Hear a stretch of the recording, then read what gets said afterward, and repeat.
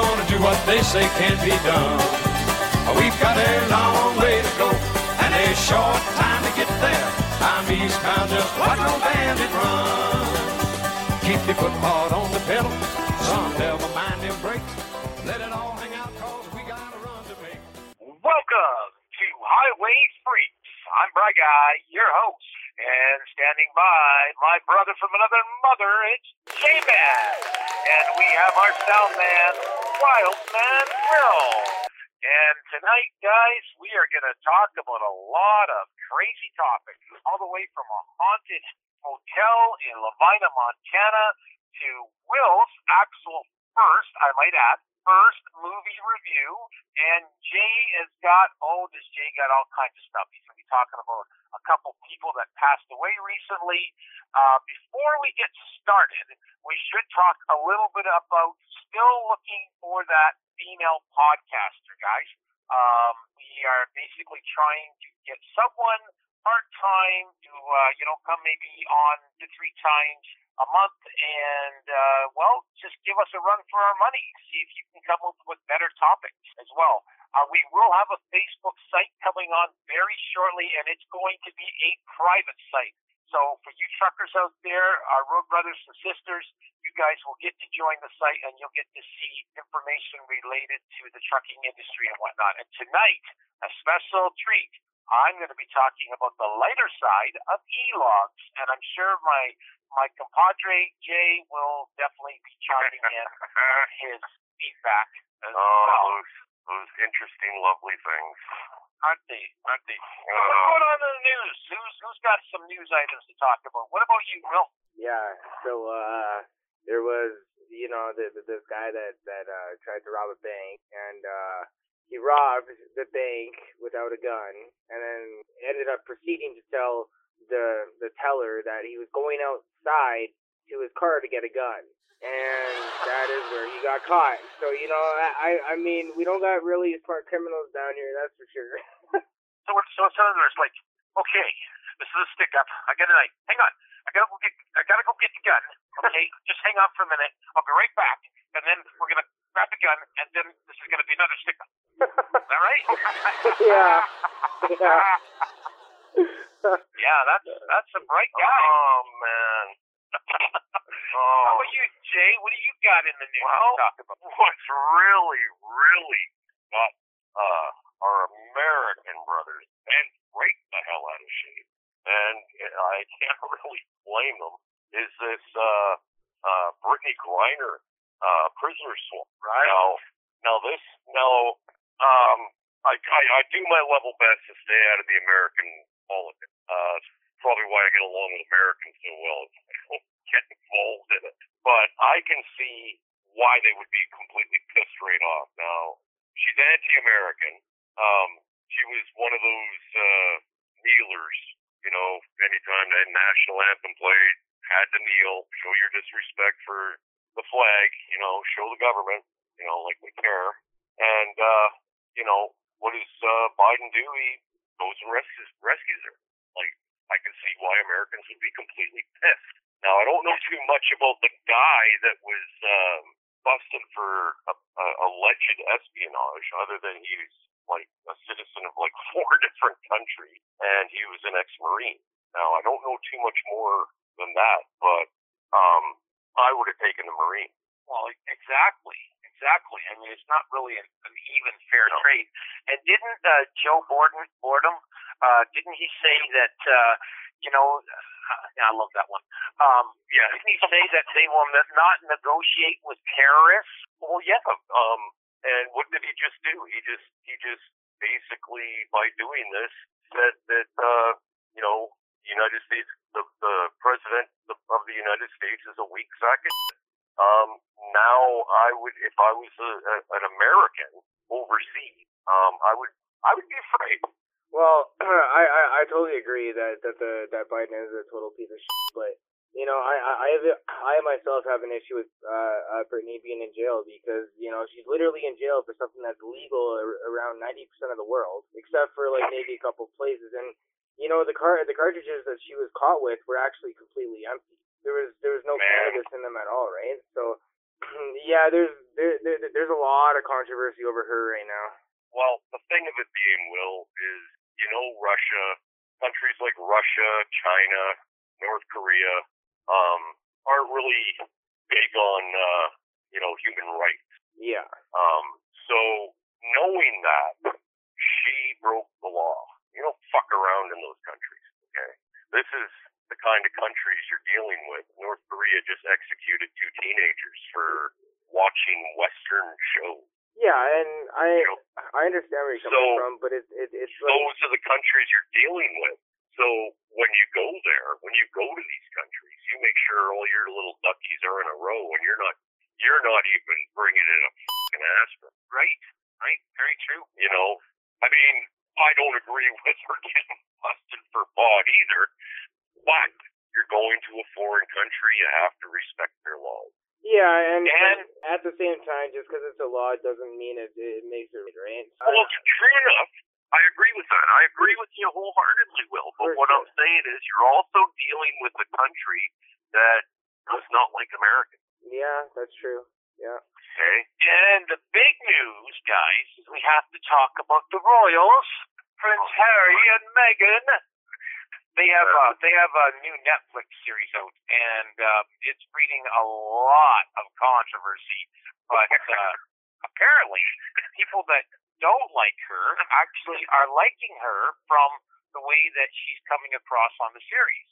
And Harry did make a very good comment about, I had to get her out of England because, like they killed my mother, I didn't want to see her get killed. So I mean, you've got to understand from his point of view, the guy definitely loves his wife, and I will agree at that point.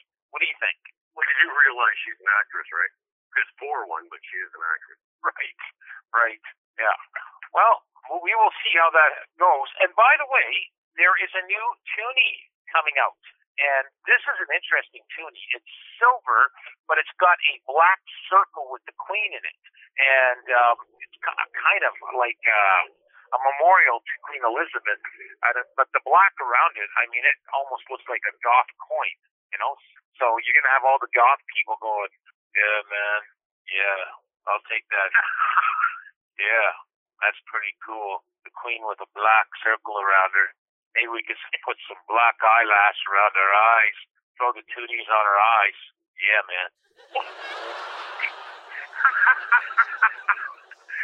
There you go. So, it's we'll call it the Queen Elizabeth goth coin, and it only has like a quarter stripe. It's kind of a strange design on the coin. You would think they might like have a complete round circle of black, but I guess they ran out of ink or something on each one, and they decided, well, okay, we'll just put a quarter on there, and away we go. So anyway, we've got a lot of great topics tonight. We'll start with our man, Wild Man Will, because he has a great movie review, and I want to hear about that. So go ahead, Will. Yeah, so things have been kind of weird around here, so I took the time and watched a movie called Uncharted, and it is literally what I would view as the best action-packed film that I've watched. That's it's not boring. It happens not too fast, and overall I would give it a 5 out of 5. Without giving too much away, it's based on a story of a person. I'm not going to say who, but this person goes to find a lost treasure. And when they finally find the lost treasure, they are met with, a lot of force. That's all I can say without ruining the movie. But it is truly like one of the best movies I've watched in at least a couple of years. Who's in it? Treasure Hunter, anyways. He goes by Victor Sullivan, and there's also Nathan Drake. I don't know how to say this explorer's name. I'm pretty sure I'm gonna butcher it, but the name is Ferdinand Magellan. But I mean, oh my God! And the director to this movie, man, he did a wonderful job. Ruben Fleischer, I believe his name is. But man, this movie, if you have not watched Uncharted and you really want to have a sense of satisfaction from a movie, this would be the movie to watch. It is just like it has some scenes in it that might resemble some other movies that might be boring, but I promise this movie is not boring at all. This movie is again one of the best I've seen in years. And wasn't it taken off a video game, Will? Yeah, so Uncharted is actually was ripped, what they call ripped from a video game. However, the video game depicts something completely different. So it's like the starting of it is roughly the same. So it starts off with him jumping out of a plane, right? But I mean, if you've played the game, this is gonna seem a little bit different. They took the idea of the game and then just made it into a movie, which I found amazing. I've only played one of the Uncharted, but yeah, it's man.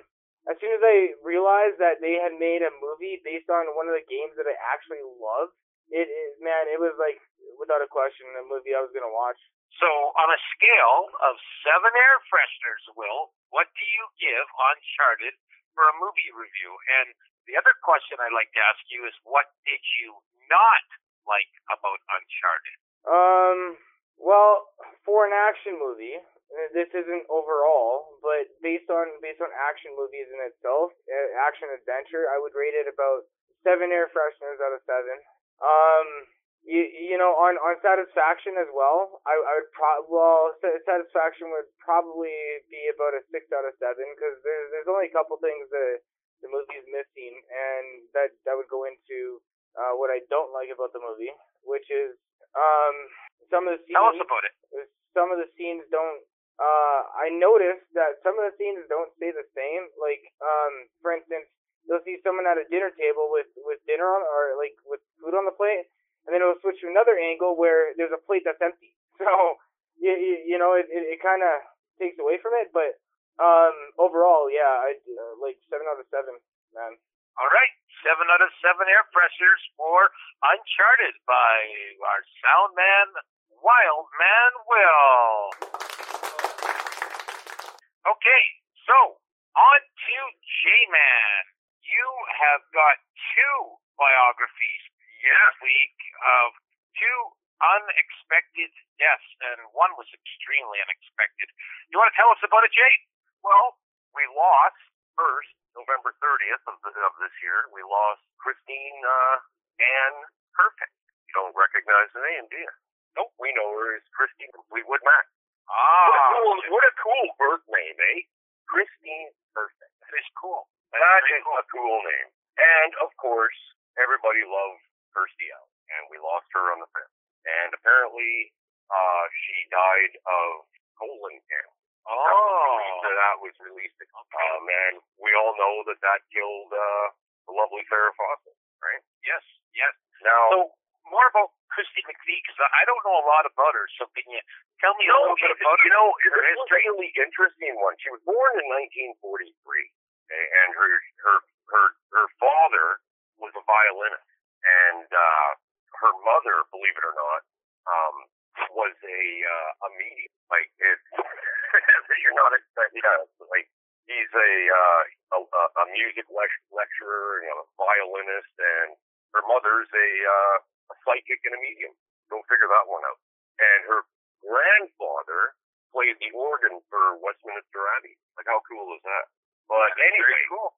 In her teens, she got into playing the piano, playing classical music until her brother, I believe it was, brought home a Fats Domino songbook, and that was it. It was rock and roll from then on. And anyway, so she was big in the blues music scene here in the 60s, and she played with many bands. She was sort of a sessions musician. I can never say that. And anyway, she would sort of join Fleetwood Mac as a sessions musician, and that's where she would meet her husband. And I didn't write down his name, but his last name was McBee. And anyway, she in 1970, like they got married, and she joined the band officially in 1970. She continued with the band until 1998, and she kind of retired. She was inducted into the Rock and Roll Hall of Fame in 1998, and she put out a couple of, I guess, okay, what do they call it, solo albums. But she also did collaborations with other musicians, Christopher Cross, Bob Welch. She stayed dabbling in it until 2014 when Fleetwood Mac would go back on tour, and that's pretty much a quick little glimpse into this great lady's life. Right, but in the 1960s, she was with John McVie. That's the guy's name. That's the guy's name. And then she had two other husbands prior, which was Eddie Quintella from 1986 to 2003, buddy. So just wanted to add that to you. Well, I didn't really go into the husband thing because doesn't really have much to, because when did they divorce? They divorced years and years and years ago. And other than John, I don't believe she stayed in contact with any of the other ones. I may be wrong. But most of all, it was mostly her songwriting. I mean, she wrote or collaborated on most of Fleetwood Mac's albums. I mean, she's very, very talented. So, yeah, that's a big loss. That was a big loss because I really didn't know much about her until I saw her picture that I recognized. Now, on another subject, as far as Kirstie Alley goes, what else can you tell about her, about to our freaks out there, our truckers? Oh, Kirstie McGee? Oh, Kirstie Alley, buddy. Oh, Kirstie Alley. Well, this is a kind of a wild one. She was married twice. In 1970 to her childhood sweetheart, and they had your basic marriage, up and down, like everybody else. And what the hell? I didn't write his name down. I wrote the other one down. Parker Stevenson. Parker Stevenson. Well, Parker Stevenson, they didn't meet until 1981, I believe. She moved to LA on a whim to pursue Scientology, believe it or not. She was an interior designer in Wichita, Kansas, where she was born and raised. And anyway, so she went off to Hollywood, and she actually appeared in a couple of game shows where she was in Match Game. She won $5,500, and she was on Password Plus, which I don't even remember, but she would eventually, in 1982, get her film debut in Star Trek: The Wrath of Khan as Lieutenant Saavik. So let me hear that. And it was she made the character so popular that they wanted to bring her back for the next Star Trek movie, but she turned them down because, believe it or not, they were going to pay her less, even though the popularity of Saavik had grown greatly. Oh, wow. So, yeah, that's Hollywood, right? And she did a couple of... the big role on No. She would go on to do... you would probably remember this. Remember a movie called Runaway with Tom Selleck, where he was a futuristic cop and he was going after those killer robots? They were like spider type things. Yeah, she was in that. She was in 85, she was in North and South with Patrick Swayze. Wow. And I saw this movie too, and I thought it was kind of a lame ass movie, but women would like it because it's a real feminist movie. She played Gloria Steinem. You remember Gloria Steinem, women's rights activist? Right. She was a Playboy bunny. Oh, wow. And she played Gloria Steinem as a Playboy bunny working at the Playboy Mansion. And looked very damn good, too. I remember that part of the movie. But, so how did the Cheers... Well, She started to gain popularity because she started with and I've seen this. This is actually a fun movie. If you she started a movie called Summer School with Mark Harmon, and like she already had success, right? She wasn't a household name, but you knew who she was, and it's a good movie. Like I really enjoyed it. And then in 1987, she got her big break. Let me guess. Take a guess. Look who's talking. No. Absolutely not. Her big break came replacing Shelley Long on Cheers. Her fame grew. And then in 1989, she did Look Who's Talking with John Travolta and Bruce Willis. Right. And I didn't know this. She was madly in love with John Travolta up until the day she died. Really? Yeah. So they could have been an item, but John Travolta unfortunately doesn't do very good in the wife department. Oh, that's so bad. That's a Hollywood. That's a Hollywood thing, though, man. But I'm sorry, John. We won't talk about the massage therapist thing that you were involved in. No, I don't want to know all that. That's what Scientology has on them, man. That's why you can never leave the church. Might I add, Scientology also has a lot of conspiracies around it for a number of reasons. Yeah. Well, let's go ahead. Let's get what. Well, of course, remember she was the Pier 1 import spokesperson, right? And she was also Weight Watchers. Jenny Craig. Yeah. She remained close with her Cheers co-stars, all of them. She was pretty much active all the way up until she got sick. And you know who was actually hated on Cheers? Shelley Long. Yes, she was very, very disliked. So really, everybody thought that Diane was so popular, but when Rebecca came, she was not only funny, she could carry the mantle that Shelley Long had left. Well, Shelley Long, have you ever watched any other shows with Shelley Long in it? Well, she was in the Money Pit with Tom Hanks. Money Pit, right. Now, that's the only other movie or show I've seen her in. And she played a grandma in a sitcom.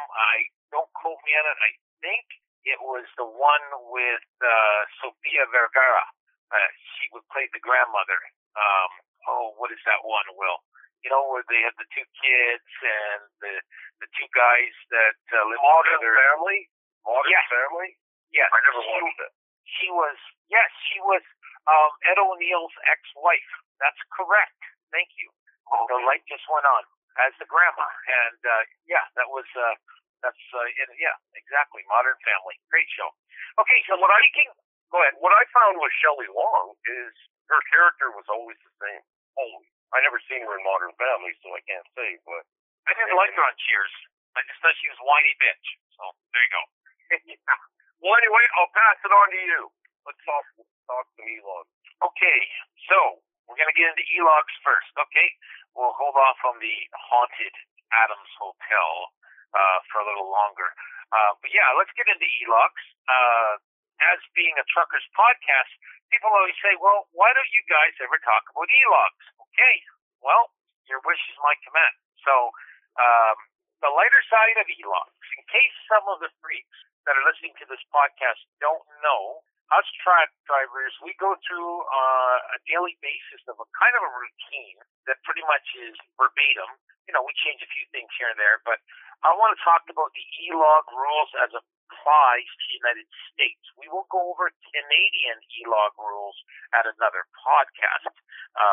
And one thing I forgot to mention, where are we tonight, guys, before we get into this? Where are you, Jay? I'm in Ontario. Whereabouts? I don't know if I want to tell you. I'm in Comber.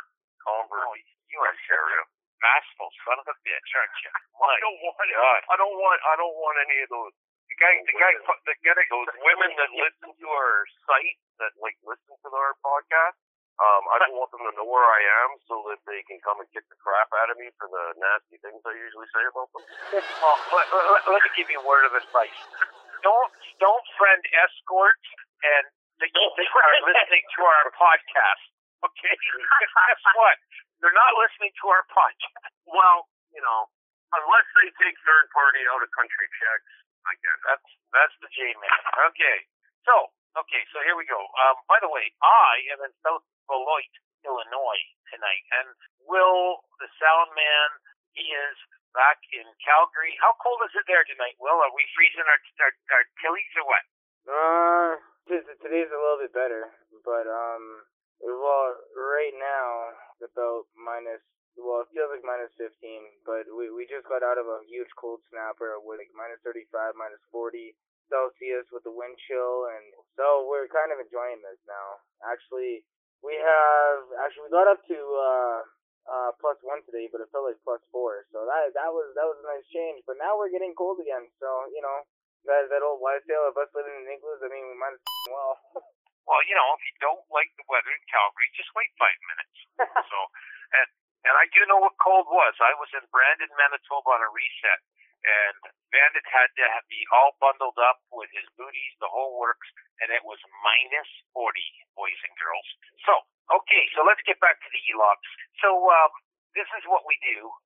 We have an e-log that we follow, and if you're hauling in the United States, a driver has to be in what is called the sleeper berth for 10 hours.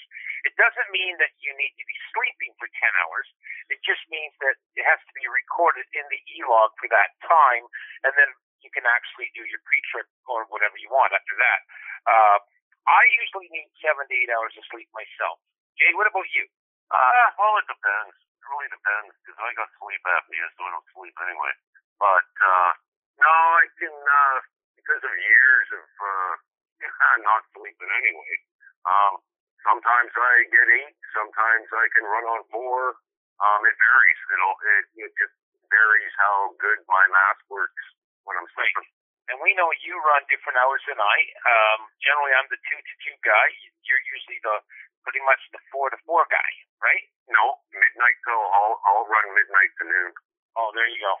Okay. And do you want to tell truckers why you do that, there, buddy? Well, I do it because I never have a problem finding parking wherever I go. Yeah, parking is crazy. Because especially if you have the misfortune of going to somewhere like California, New York, places that don't really have that many accommodations for trucks, they fill up fast. They sure do. For some reason, especially for some reason in California, nobody wants to work past 3 o'clock in the afternoon. That's true. Yet you roll into the truck stop at 8 in the morning or something like that, they're still packed. Like, these guys haven't moved yet. Like, what, they take 15 hours off every day? Like, I don't get it. I don't know. Sundogs, you know what I mean? So, Sundogs, okay. Yeah. So once you start your day, you have basically, you got to input a 15-minute pre-trip. Now, why is that, Jay? You want to tell our freaks why? Well, do you want the honest reason? Or do you want the layman's? Because the government says so. Right. That's pretty much what it is. But, it is a good idea. You should be checking your truck out before you leave. You shouldn't just wake up in the morning, have a squirt, jump in the truck, and take off without, checking some shit out. Exactly. You check the oil. You check your oil, your fluid. Circle check. Check your air. What I usually do is I fire the truck up and then I shut it off and I'll walk around, check my tires, and I listen for air leaks. Right. That's what I do. Now I just want to interject. Your shift starts regardless of the time, no matter what date. Now, this is where it gets interesting. You have 14 hours in the United States to drive 11 hours. Now, that doesn't sound that hard. Actually, it's not a reality when, in fact, your truck is governed at 62 miles per hour. Now, you want to tell our freaks what govern means, Jay? Okay. It's governed, or in the States, they call it limiting. They have speed limiters on. Your speed's limited to whatever speed your carrier that you work for decides you're going to limit your truck. Now, owner operators, a lot of companies don't require them to limit their trucks. They're wide open. Our company, for whatever reason, I don't know, chose 62 miles an hour. Right. Some companies are 68. Now, that in 11 hours, it is possible if you're limited at 65 miles an hour. It is possible to do 600 miles a day, 630 miles a day if you don't screw around all day long. In about 9 to 10 hours. That's right. Yeah. So after driving for 8 hours, then you got to take this stupid little thing we call the 30-minute break. Here's the problem. The e-log clock still continues to run, even though you're technically not doing any work. Now, I don't know how some expert figured that out. Obviously, he wasn't a truck driver. I mean, you can wolf down your food, take a fast pee, take a shit, and then get back on the road. But really, do you really want to do that? And it's really not real. Now that I think about it, do you remember what the old logbook rule was? Wasn't the old logbook rule you could drive 10 hours and take 8 off? I can't remember, but anyway, when all this shit started, it was the advocate, housewives against hired truckers, and sandwich makers against fat truckers, and everybody just against truckers, that all of a sudden knew more about the industry than everybody else that was doing it, lobbied the government and forced them to fight the change, and they came up with it. Right. And then the e-log came in. Now, everybody knows, most people listening to this, that I have a dog. And what I usually try to do is book off an hour and a half and then drive my other 3 hours. So whatever that may be, that's when I, do my, usually my supper break, take Bandit out for his business, and usually fuel up. And it usually covers that period of time. There's lots of things that can play havoc with that 14-hour shift. This is where it gets interesting.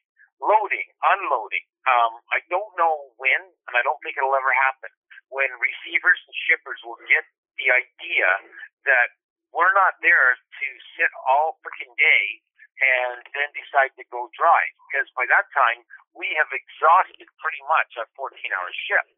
And that's where it gets screwy, because then you deal with traffic, you deal with weather, you deal with border crossings, meat inspection, truck equipment, what you had for supper, your pets, and then, of course, you deal with how you feel after you wolf down some of that crap that most of you guys are buying in the truck stops.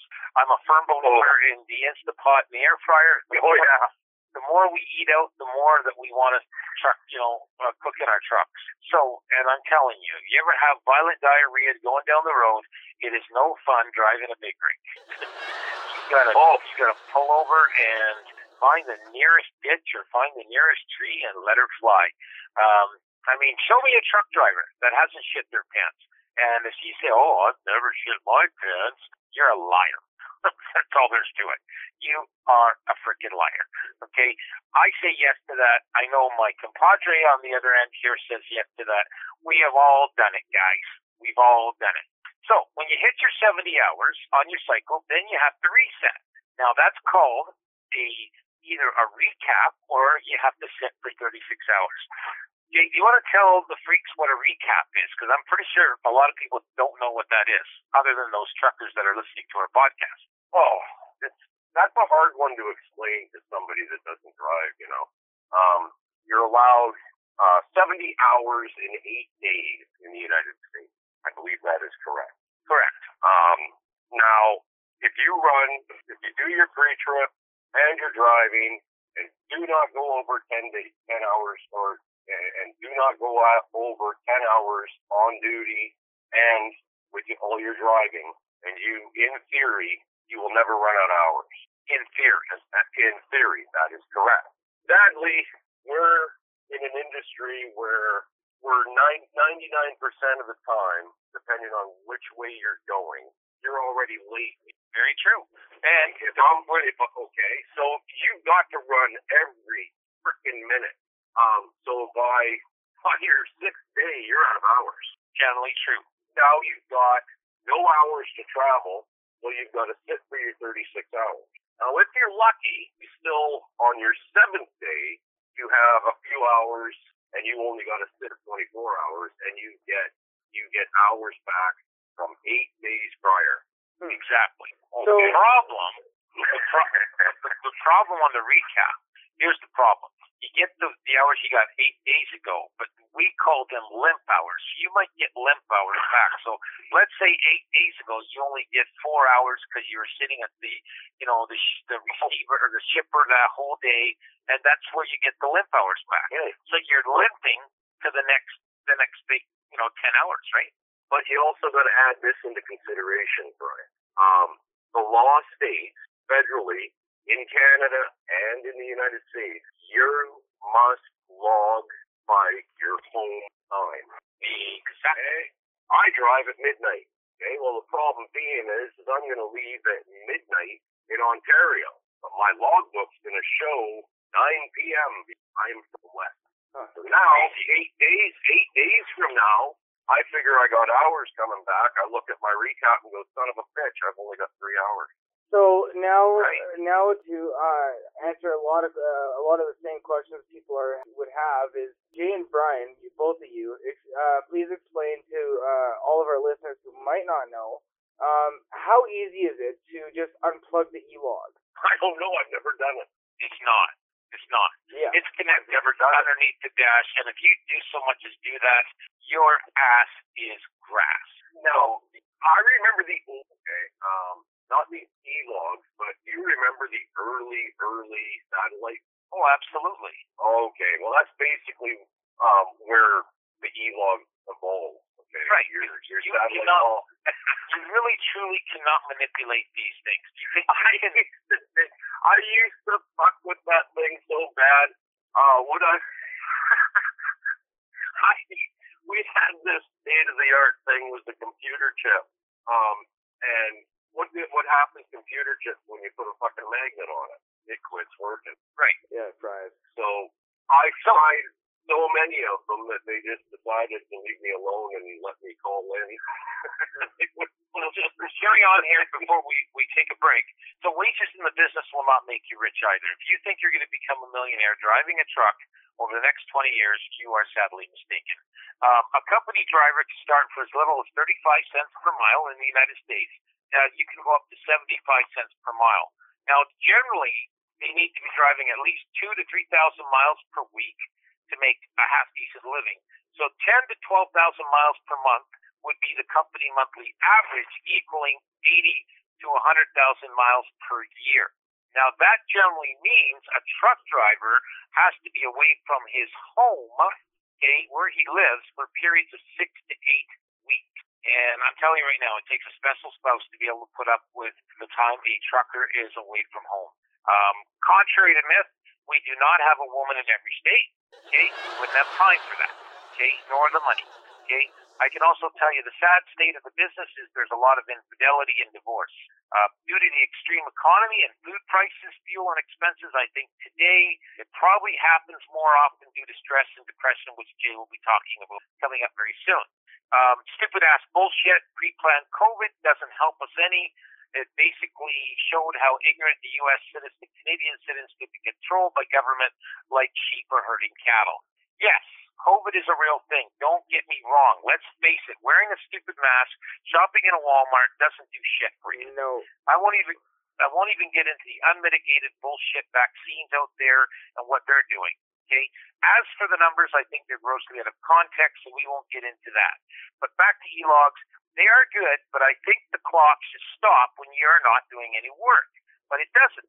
Another thing is, for some reason, the planner, who you should be saying is not God, but they think they are, Your dispatcher's God. Your dispatcher's your best friend. But the planner always thinks they have this godlike attitude. And I'm going to probably piss off some planners that are listening to it, but listen up. We don't have rocket fuel, We do not, just in case you're wondering. And your delivery times are unrealistic. The rule of thumb for a driver for this, every 100 miles a driver drives, how long does that take, do you think, Will? Well, usually if you're going 100, you'd be there in an hour, but you're going under 100, so I'm going to go out on a lay about an hour and a half. Exactly. Bing, bing, bing. You win the prize. A driver can make about 600 miles per day, driving 62 miles per hour in a 14-hour shift. So if a dispatcher or planner plans you on a load, use this as your guide, because then you won't go wrong, and that's when you have leeway and say, look, it's 2,500 miles. You want me to be there in 3 days. Are you smoking crack? Exactly. Now, my last bone of contention is called P, personal conveyance. Yes, this is a very dark gray area, and some trucking companies actually cheat their drivers and themselves. I've actually lost a job because I called a truck driving company on it, and it was a company out of Ontario. We're not going to mention any names. Little Farm Trucking. Well, I didn't right. You know, it basically means you can drive up to 45 minutes by getting groceries or sightseeing or doing errands. But it does not mean that you can get 45 minutes down the road and you can take 45 minutes off your miles. Suck it, because it doesn't work. Okay? Real simple. It applies to whether you're bobtailing only and you're not under dispatch orders, and it gets abused all the time. I had a very good friend. He's no longer with us, but he drove on PC constantly. And I wish I knew the name of the trucking company, because I would expose it on this podcast in 5 seconds, but I haven't. I just know that when Johnny was alive, he drove on PC all the time, and he even unplugged his E-log. And this guy actually doctored his E-logs. He'd go from New York City to Florida, and of course it's impossible. I should say Chicago to Florida, correction. It's impossible to do that in 2 days. Well, it was logged as 2 days all the time. So there's many companies out there that unfortunately do force drivers to drive that way. And if you are, by the way, a truck driver listening to this podcast and you're being forced to do that, just go tell them to take the job and shove it and get another trucking job. Because I guarantee you will get another job out there. When you have a Class 1 CDL, that's like having a piece of gold in your pocket. You will never be out of a job. I don't buy this for 1 minute. Oh, I was a truck driver and I'm out of a job because of COVID. No, you're not. You're a lazy son of a bitch, and you're not going to get a job in another trucking industry. Okay? I met a guy just like that the other night. Okay? You know what he was doing? He was working at a truck stop as a janitor. Come on. Give me a break. Okay? We all have a Class 1 license to drive trucks, or CDL, whatever you want to call it, Class G, whatever. And it is your ticket to always getting a job in this industry. This is why I got into this job. And take it from someone who's had many a truck driving job, and I know you have too, Jay. We are never out of work. And that's all I've got to say about that. So remember something, Brian. Truck drivers are human. Some of us fuck up, and we screw up in a way that it affects our ability to get a driving job. A good trucking job. And you and I, in the new year, we're going to talk about some of the craziest firings that we have had in the trucking industry. And I'm telling you, we could do a whole 9-minute podcast. I have got the best. I have got the best. You got to hold on that. You got to hold on that to the new year. Okay? All I'm going to say is it involves Velvet. That's all I'm going to say. Can't wait for that. So, all right. So we'll be back after this break. And we're back. So I would like to talk about electrical limiters that companies. I'm not naming names, but companies that put limiters on meters, which technically by law is illegal from between October to March, but they start rolling them out once you're a certain amount of money behind. And when they roll it out, they limit your electricity to only be able to draw whatever they want it limited at. And through further investigation, I ended up finding out that the limiter is only supposed to allow enough electricity for your furnace to run and for your fridge to run.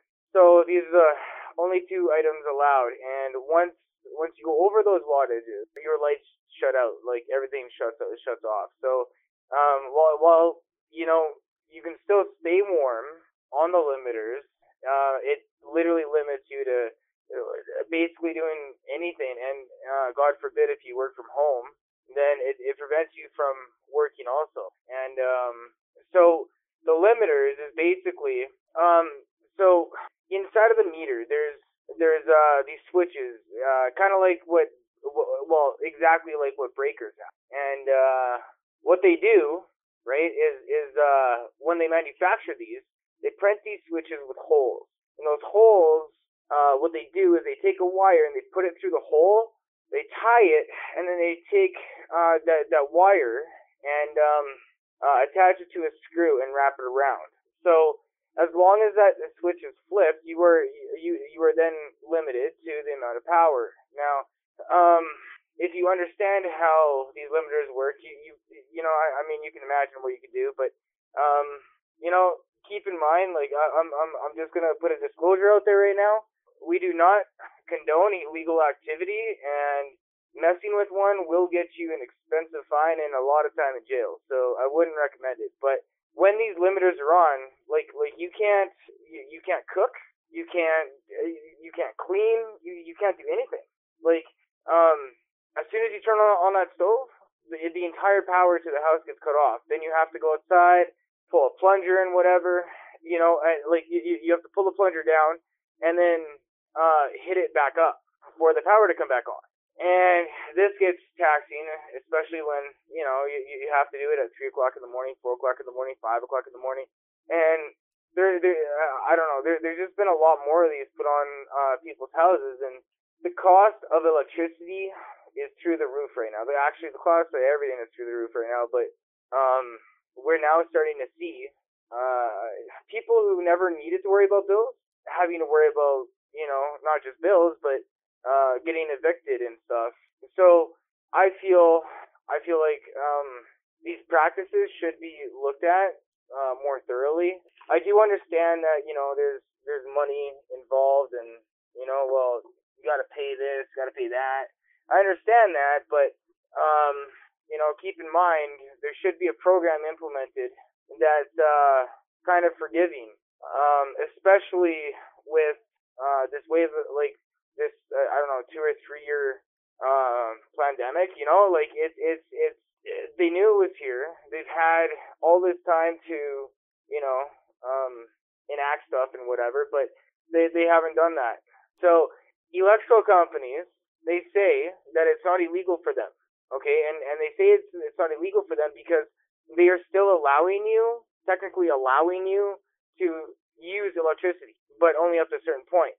Then you got government agencies like welfare that say it's illegal anywhere from between October to March, which, if you live in Canada, you'll know those are like some of the coldest months we have. So anyways, that's all I have to say about the limiters.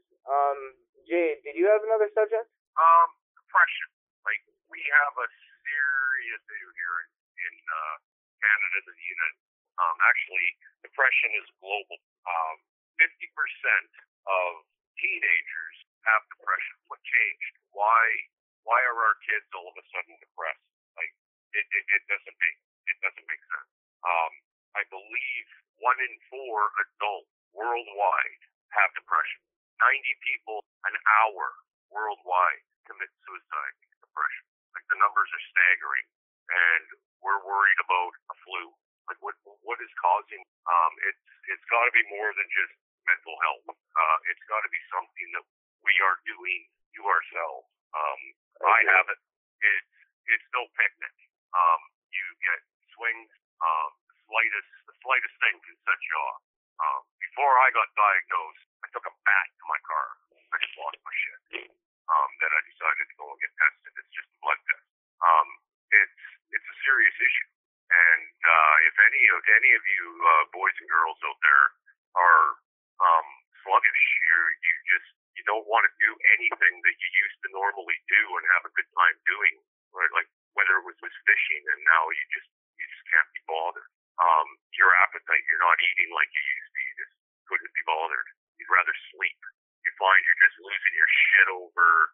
that joke the wife tells you, and you just lose your shit. You just can't. You just don't even. You just flip out. Chances are, you have a form of depression. It's a blood test. Go get checked. Do yourself a favor. It's a serious issue. That's pretty much all I have to say. Okay. And you had a hell of a week. Yes, I went through a really bad bout of it, and now I also wasn't eating properly. I was eating junk food. Now that can affect you, man.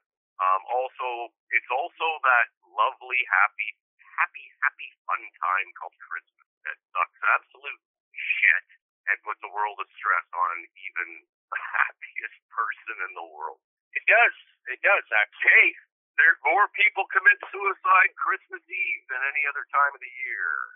Wow. That is an actual fact. More people. Society teaches us that we have to be home for Christmas, and we have to have presentry, and we have to have church, and we have to have kids all around. Have. Guess what? And I got to spend $1,000 on my daughter for I don't love her. Yeah. Or you have to rack up your credit card. Exactly. That's not what it's about. As you get older, you learn. As you get older, you learn family. It's all about. It's so you learned. And I know when your ex-wife was talking to you that she said, and I quote, "Don't worry about Christmas. We'll celebrate it when you exactly home." But you still, the human factor, right? I don't know. It's like we're programmed. Well, I can tell you the amount of Christmases in 28 years in driving truck, I can count them on one of my hands that I made. So for me, I don't want to say this as Mr. Grinch, but it's just another day. Well, that's a horrible thing to say, but it's just another day. Okay. Well, not when you got a kid.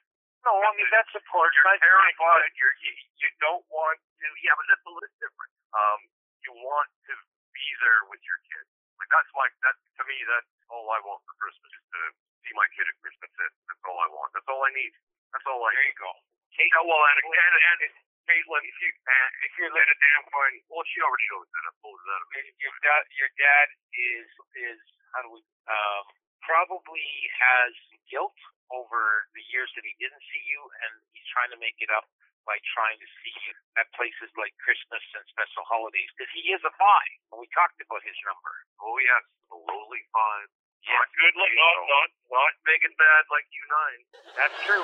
That's true. We do control the universe when it comes to all the numbers. Yeah, but while you 9s are fiddle farting around doing whatever it is, you can't get any detective. Remember, I'm the detective. I read. You are. That's true. And speaking of weeding into shit, I weeded into some shit this past week because I always have gone by the Adams Hotel in Lavina, Montana. And Jay, I'm sure you've gone by that many times. Yes, I have. And it's an odd feeling that when you drive by that hotel. And I want to talk about it because I do remember that I actually stood on that porch when I was trucking with my wife, and I just knew right away there was a presence there, and I was right. When I started going into the history of this, I was blown away. So basically, if you're traveling through to Billings on US Route 12, you will have seen the Adams Hotel by now. It's in Lavina, Montana, and you have to go through Lavina, Montana to get to Billings. Generally, you're a truck driver, that's the way you're going to go. It was an opulent and influential building at one time, and it all started when rancher Ludwig C. Leibelt sold 33,000 acres of ranch land to the Milwaukee Railroad in 1907, and Lavina was eventually his town site. And this guy had architects named Link and Hare, they're quite famous architects back then, I guess, who drew up the plans in the early 1900s. Now, the cost of the Adams Hotel back then was $20,000 in the fall of 1908. That's equivalent to $2 million today, guys.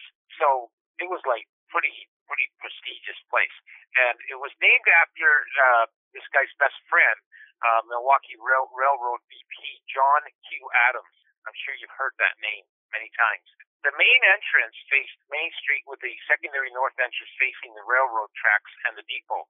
It was a first-class establishment. It was offering steam heat, gas lighting, and a bar that was generally stocked with the finest liquors and cigars imported from Cuba. So that was big. That was big back then. There was an elegant dining room serving the finest of meals.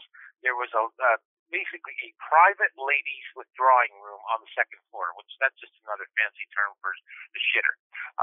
Each guest room was beautifully pointed with carpeting, fine furnishings, along with a matching china wash bowl and pitcher set. And the guests slept on five weave linen sheets. Try saying that 5 times.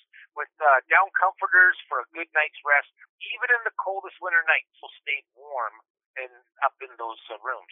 Now, the Adams Hotel hosted grand ballroom dances, social events. I mean, it was the talk of the town.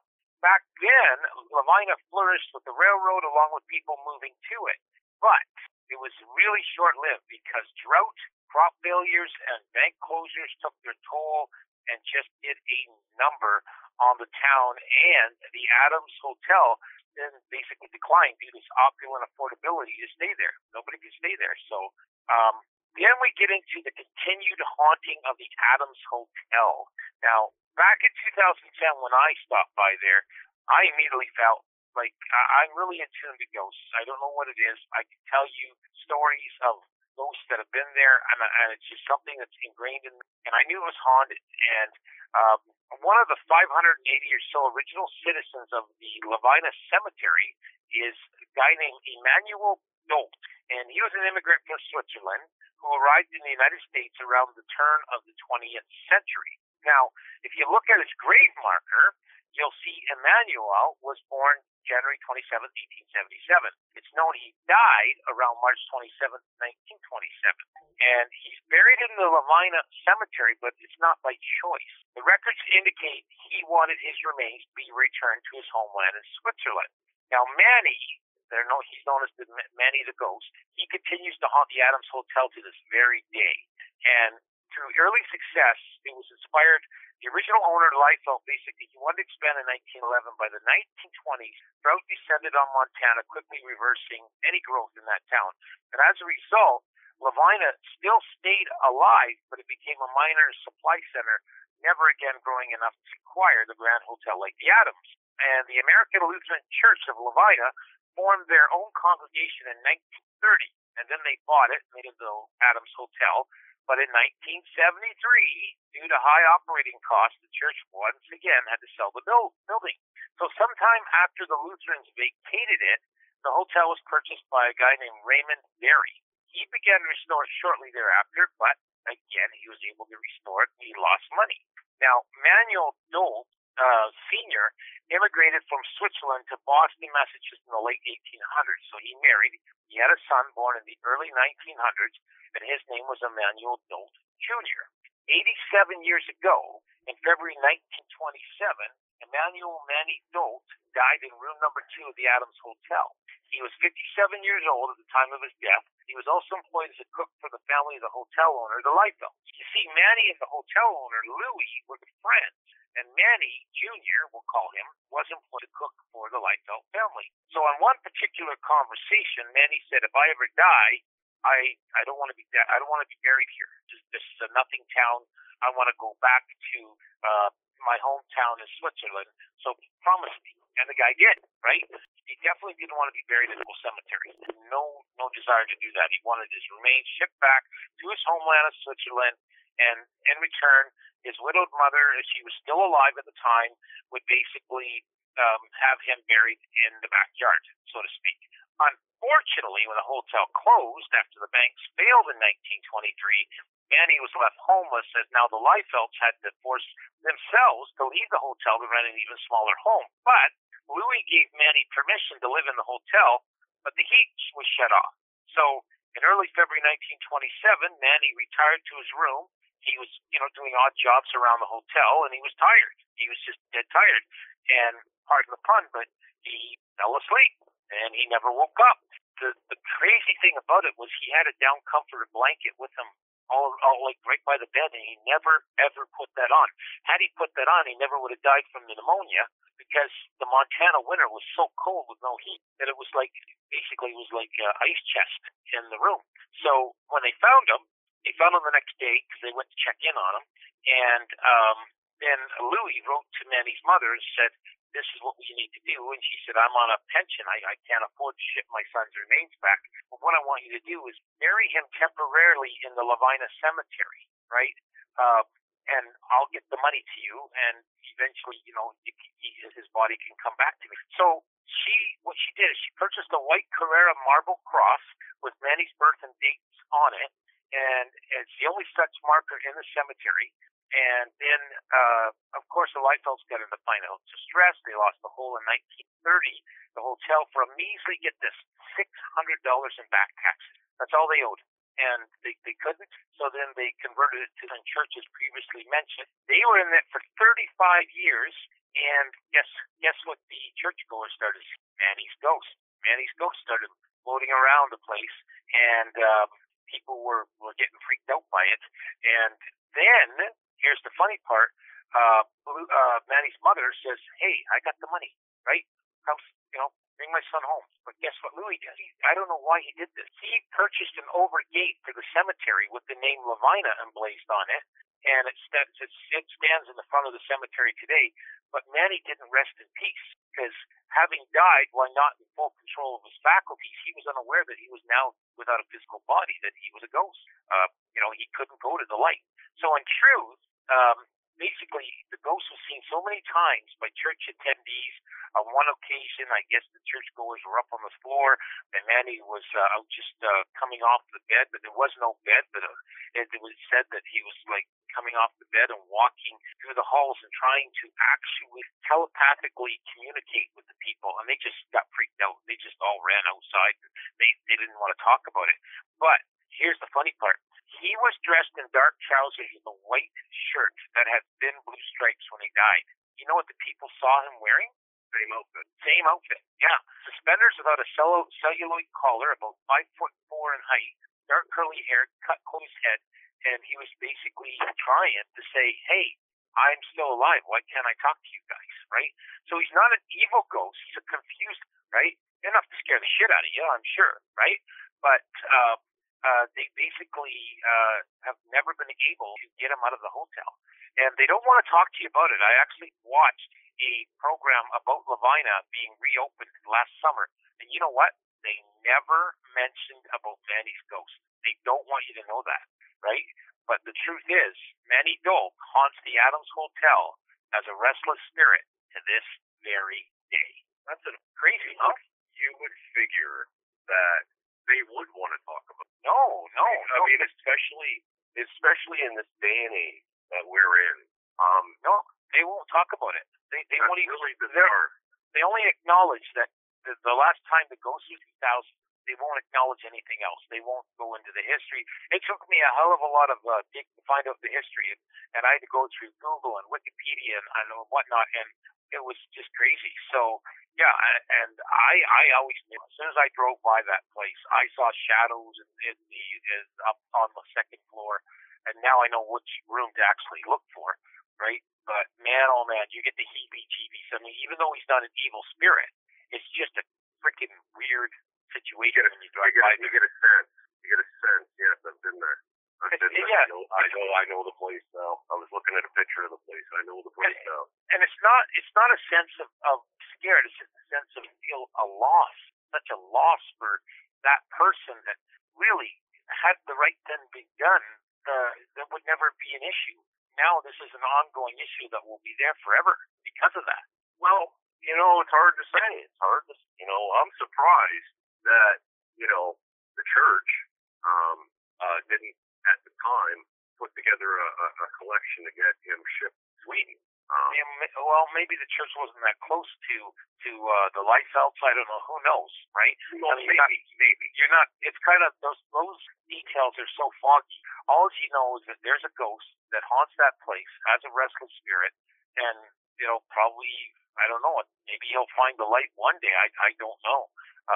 I'm not really kind of familiar with the netherworld after they pass by, and like, how long are they going to stay in that hotel? But if you don't know that you're dead, then as a ghost, how long do you continue to haunt the hotel? Yeah, I don't know. I don't know. But in a day and age where hotels are actually advertising their ghosts, they're not advertising. What do you think? Well, what do you think about the story? It's pretty interesting. Would you ever spend a night there? I prefer not to piss ghosts off. I don't know. He's not an evil spirit. So I think just for that fact alone, it'd be fascinating that with a bunch. I would never do it by myself, but if I had my road crew, my posse, you guys, oh yeah, I'd like to do it. We'd have. I mean, maybe, yeah. Then maybe I'd think about it. But in hindsight, when you think about it, it might actually be a good thing because the spirit is there. It'd be like, you're spending time with that spirit, and like I mean, when they come around, all they want is. Maybe we'll ask Dave. We'll ask. You know what? We're gonna ask Dave Scott about that. In February. I would do it in a heartbeat. I think Dave would be all over that because he chases ghosts, right? The only place I don't think I would I can't remember the name of the battlefield, but you can look it up. Just look up the green-eyed monster. There's a haunted battlefield that in the southern states. I wouldn't spend the night there. Right. Okay, so we're gonna take another break. We'll be back with some information on pheromones and Pete Davidson. Okay, so we're back. Just got something to talk about here. Pete Davidson defies every known explanation of why he's with supermodels and attractive women, and I think, guys, I have the answer. Can you believe it? And no, it's not because of his long schlong. Okay? Nope. It's called pheromones. You ever wander into a bar and see a butt ugly guy with a supermodel? Or how about a butt ugly, unattractive female with a really good looking guy? Okay? So the first thing you go towards, between his legs, and you think about that, or you think, oh, she's a gold digger, she's after his money. Okay?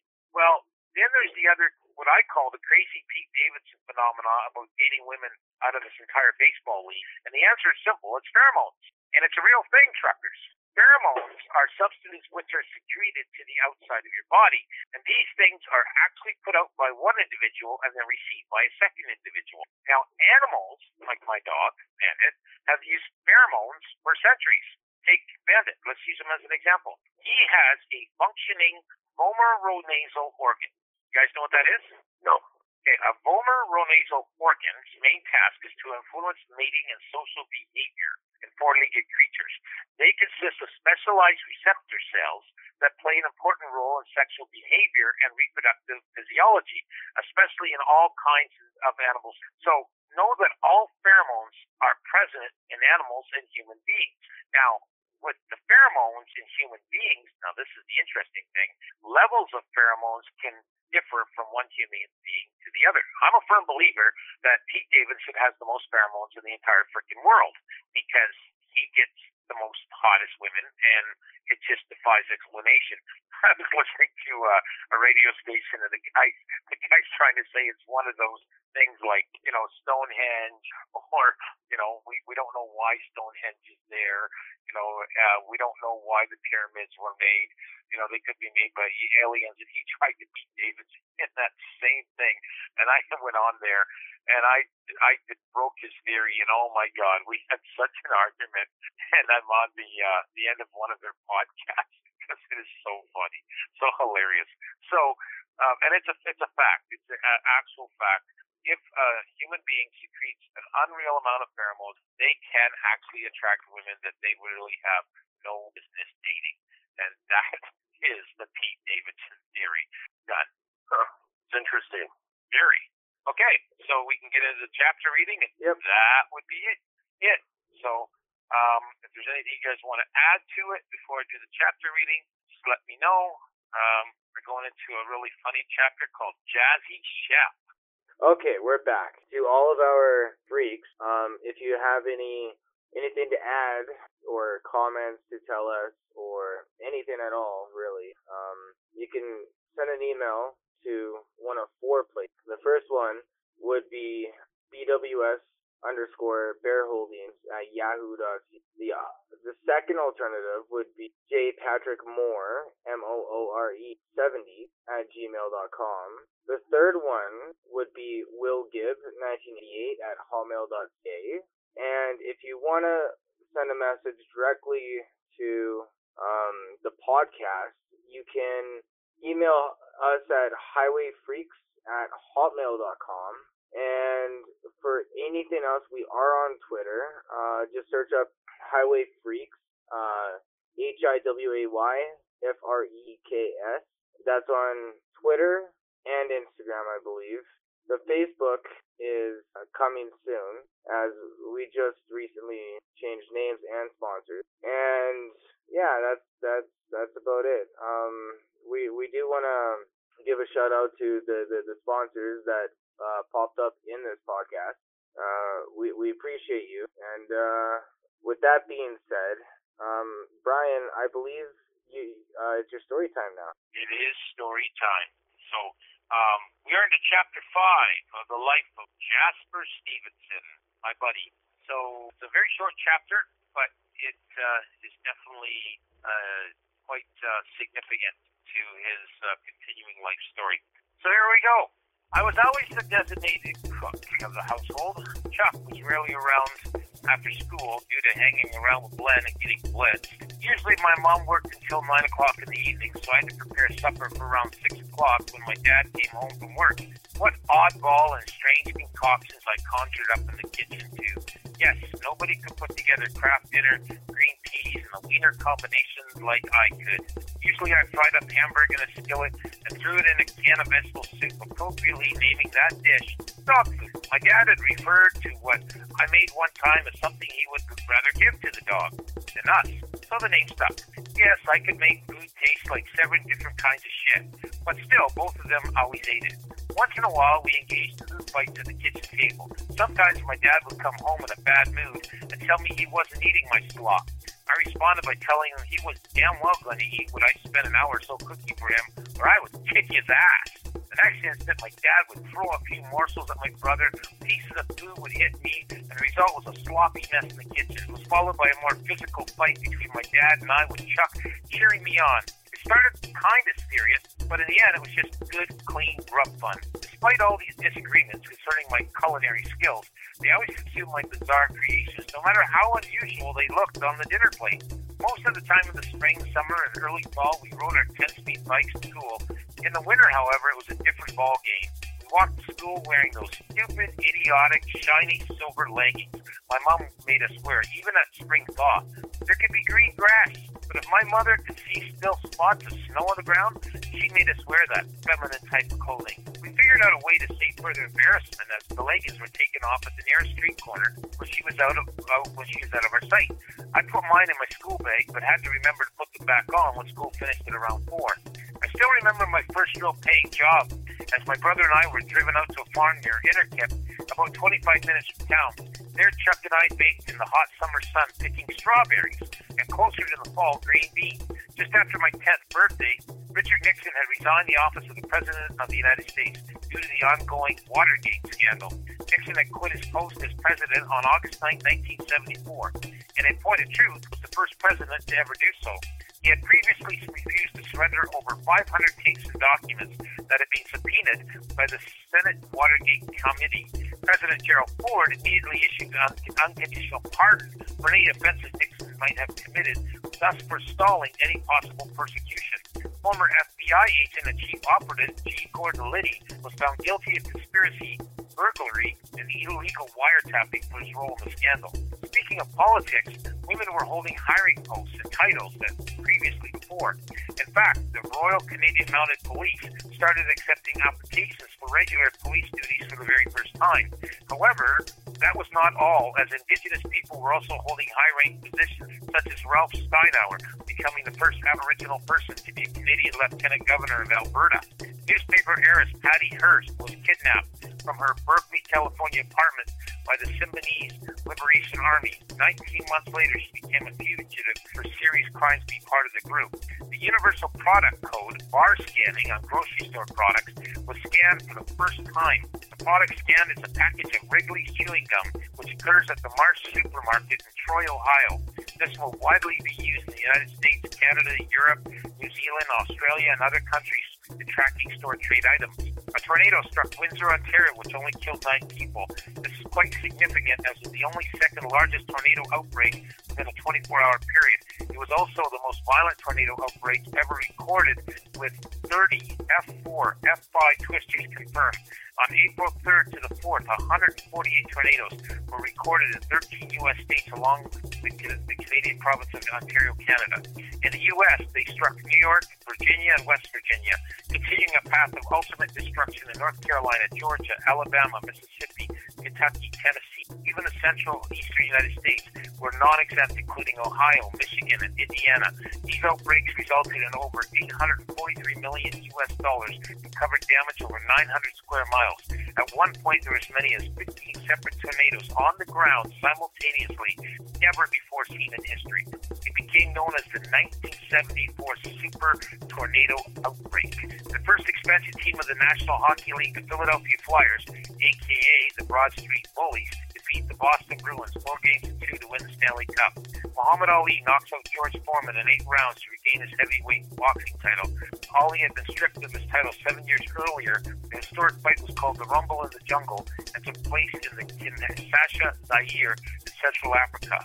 There were other crazy things we performed at our new house too. I'm sure you've all heard of Blind Man's Bluff as kids, but you'd never have done it in a 3-foot swimming pool, I'll bet. Well, I chipped my tooth from that stupid escapade. If I hadn't played that darn game, I would have a set of perfect front teeth.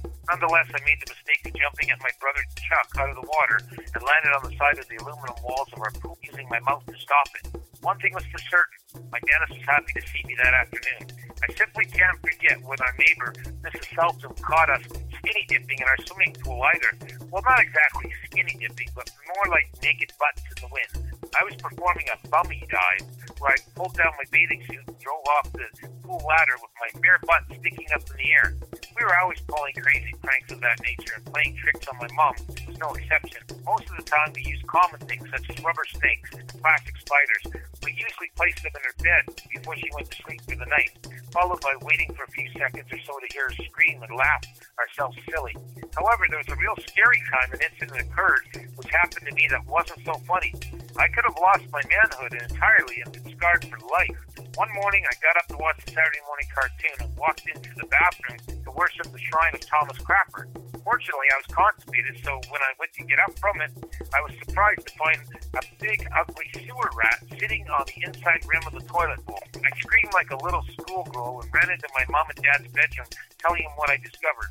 My mom didn't believe me, and I told my dad to go back to sleep because she thought this was one of our usual pranks. Despite this, I persisted in waking her up and insisted she come into the bathroom to see what was in the bowl. When my mom saw it, the ugly thing woke up from its rest, scurrying back down in the water underneath the pipes to where it came from. The funny thing was when my dad finally got up and did walk into the bathroom, it was gone. All of us had to convince him of what had transpired. I guess he thought we were pranking him and had gotten my mother involved as our accomplice. Now to this very day, whenever I go to the bathroom, I always look to see what might be in there before I sit down. Writing about your life isn't always pretty, folks. Coming up on Christmas Eve, I will be having a controversial interview with Elfie Curly. There's some stuff going on at North Pole, boys and girls, and it ain't pretty. Tune in. Bye.